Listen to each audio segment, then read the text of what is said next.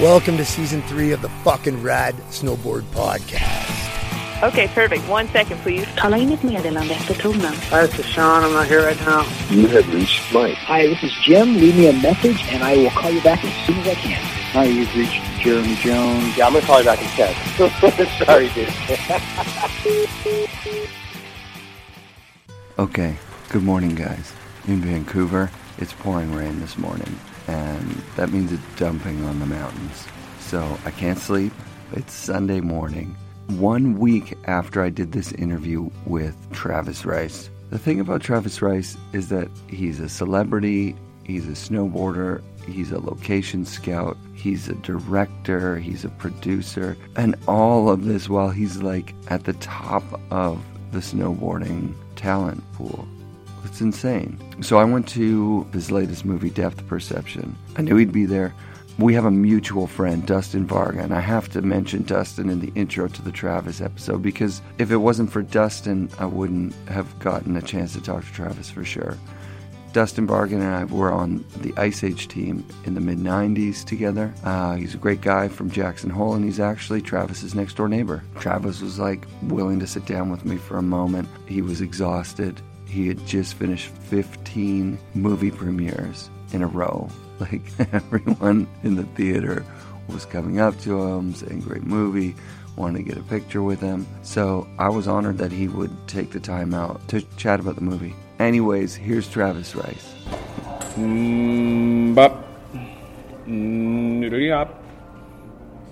Yeah, it's good to finish. The film came full circle. Like, it was intentional that we ended it in Vancouver. We wanted to end it in BC. Did you write the film, pitch it, and say this is a spot, or were you there and the film came to you?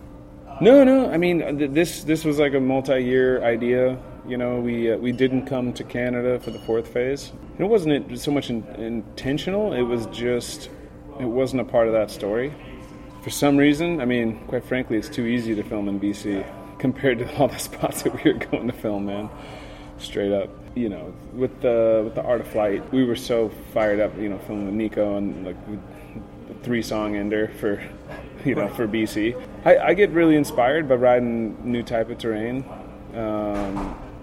It gets a little old going to the same place, riding the same stuff. So, well, this movie takes place in one location. How amazing is that? That you could do a feature-length film.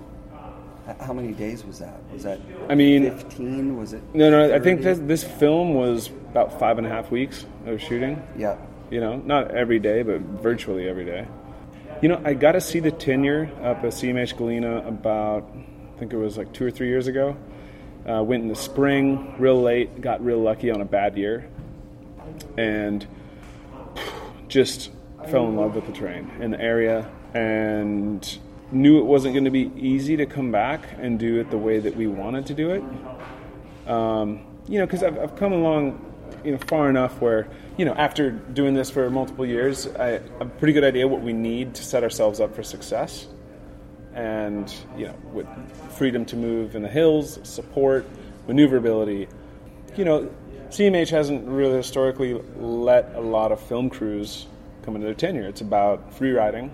They've got clientele, one of the oldest operations in the business. And so after I saw it, I kind of thought about it for years on how I was going to set this up. Reached out, ended up having a couple of really great conversations with this woman named Julia, who handles a big part of CMH's outward-facing campaigns. And after several years of collaborating and talking, it finally came into alignment for us to get permission to access the zone, and it was great. We were brought into the CMH world of information that they're able to gather from so many operations.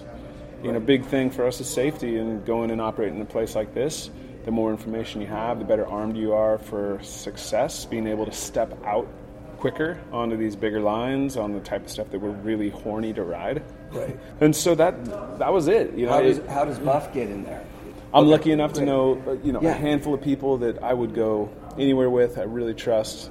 They stick out over the years. You work with certain people, and their attitude and approach in the mountains is memorable. Yeah. And Buff is absolutely one of those guys. And funny enough, I've been trying to get Buff on a project of mine. He came on and ran risk assessment and safety protocol for Supernatural and Ultranatural up at Baldface, and that was a time that we really got to spend, quite a bunch of intensive days together figuring that out. And I really like his approach, and he's got such a rich history. I mean, he was Craig Kelly's guide for multiple years, and helped Jeff Pinciero and Craig, settle in on where like the location of Baldface is. And he's just been around, man. He's worked stunts for years, so he knows the film business. He oversees risk assessment of BC highways, winter avalanche protocol. And so the guy is a dynamic human, to say the least. He also is a trolley conductor in the summer up on Nelson, local trolley there. So all that being said, I asked Buff, I think on almost every project I've ever done since I worked with him. Right. He did a little bit with us, and that's all. And he was always unable to do it. He's doing his thing, busy doing whatever else it is. He's definitely pretty booked. And for some reason, I called him again for this project, and he liked the idea of it, and he had the time to do it, and he said yes. And that was a huge moment for us, because it also helped legitimize our program within the world of the CMH guide safety plan. Because they knew Buff, they knew who he was, and having someone like him on board, running point with CMH Green's safety network, it was a big part of it, man. He could just plug himself in there because he's worked up there. Yeah, he actually was a CMH guide for a few years, many years ago. Yeah, I think we were going through it, and we think that he actually, and I would love to put this out there to anybody that could answer, but we think that John Buffrey was the first one to ever split board. He custom made these pair of split boards so long ago, and I don't know of anything that predates it, honestly. Bindings and the split board itself split in half. That's rad. So the simple answer to why we selected this location is, it's simple. There's incredible topography. It gets an amazing snowpack. Interior BC, it's got a blend of alpine plus, really dynamic tree line. The erosion there is stark and it's just raw. Those mountains are raw, and so you have crazy pillows, geological oddities, and that's a big thing for us. We want the weird shit, because the weirder the better when it comes to what we really have to do is creative expression. And the weirder stuff you got to ride, the more fun it is to break it down. Did you have the vision for the film the way that it is? I think sometimes through the process and prior to going into it, you approach it with some pretty grand visions, but this superseded what we aspired to do. There was quite the vision for it prior to doing it, and then we actually stripped the project way back down to make it realistic into this 20-minute kind of short artistic thing. And there's a lot of synchronicity in the group, in the location. Everyone's heart was in it. Everyone felt really good. We had a great team, so little ego, a great group dynamic. So you were able to get a lot of footage in. Well, that and just, it's one thing to go shoot action. That's hard enough. And then to chase all these other little scenes, have the foresight to, make them work, give them a style. That was something that once we were up there, we realized, hey, we got to stick with this thing. Let's give it our all. And it was fun, even though we worked our asses we worked really, really hard on this, to say the least. It shows in the final product. There was some genius shots in there. I know you had to be moving that camera somehow. I think maybe someone was follow camming like this, and it was on a gyroscope, and you had a screen where you could make that shot perfect. I can't believe it. Well, it's fun for me to sit here and hear you hypothesize about how because it's a mystery. It's like I just went and saw a magic show. You did a fucking amazing job. Thank you, man. I mean, I really appreciate, hearing that from someone who obviously is an appreciator of all things snowboarding. And, I definitely don't want to understate how much of it was, of course, a group effort. Little things like Brian bringing his character and who he is, how he approaches snowboarding. His whole Big Pink thing. That was essentially all his idea. Just this is my thing.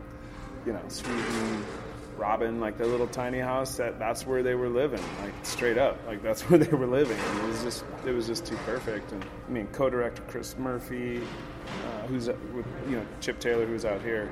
Do I start listing off? This guy, Zach from Helio just was able to bring all of the animation to life. That little animation would have taken me a lot of time, a lot of effort. I had the initial desire to really go a step further into these incredible areas that we get to go. And I love that we've been able to highlight them over the years making the films we do.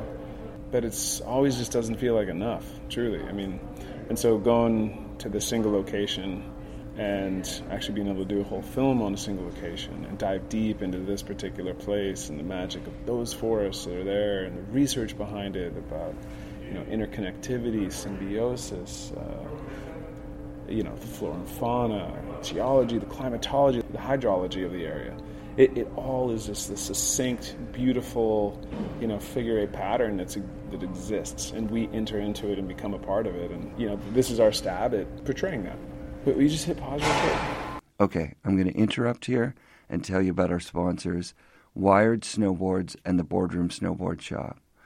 Both of these companies are out of Vancouver. I like to do things locally.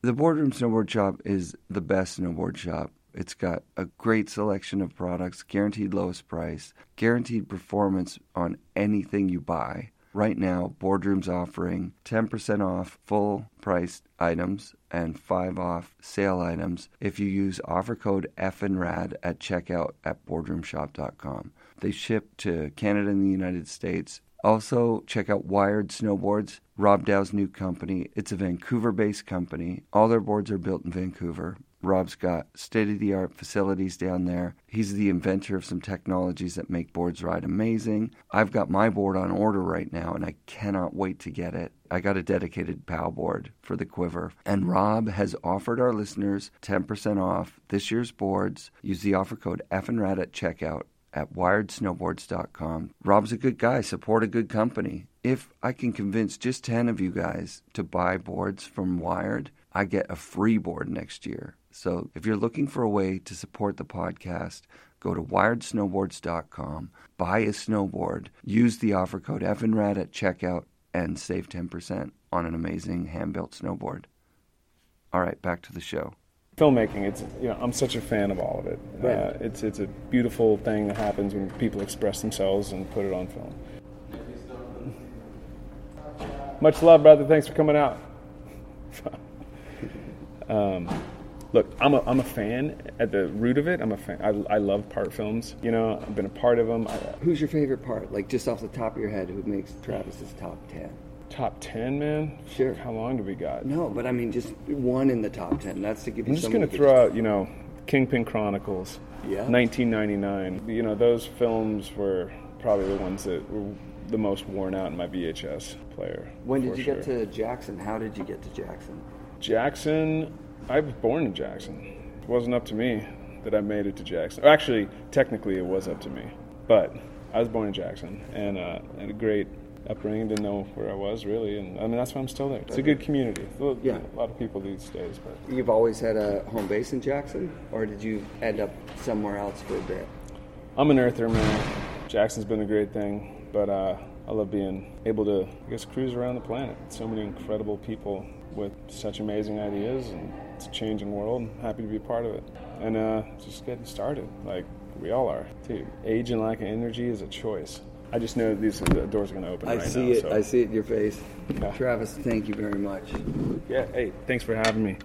It's going to be a good winter. FNRAD shoutouts this week to Travis Rice and Dustin Varga, his next-door neighbor. Thank you so much, you guys. You guys rock. I hope to see you in Jackson soon. Big shout-out to Myro at Spy and Mike Strato at Vans. I got my new boots this week and some new waterproof, weatherproof Vans shoes that I'm going to be using for mailmanning. I've already used them. They're amazing. Support Vans. Buy them at your local skate shop. Buy them at your local snowboard shop. Buy Vans. They're rad. Special thanks to Gwen Howitt from Mount Baker. It's still pouring rain outside. It's gonna be pal. I've run out of time before I need to leave to get up there to get first chair. So I'm going. And I'll see you next week, guys. Episodes of the FNRAD Snowboarding Podcast come out every Wednesday during the snow season. So be sure to come back next week for another episode of the FNRAD Snowboarding Podcast brought to you by BR Productions.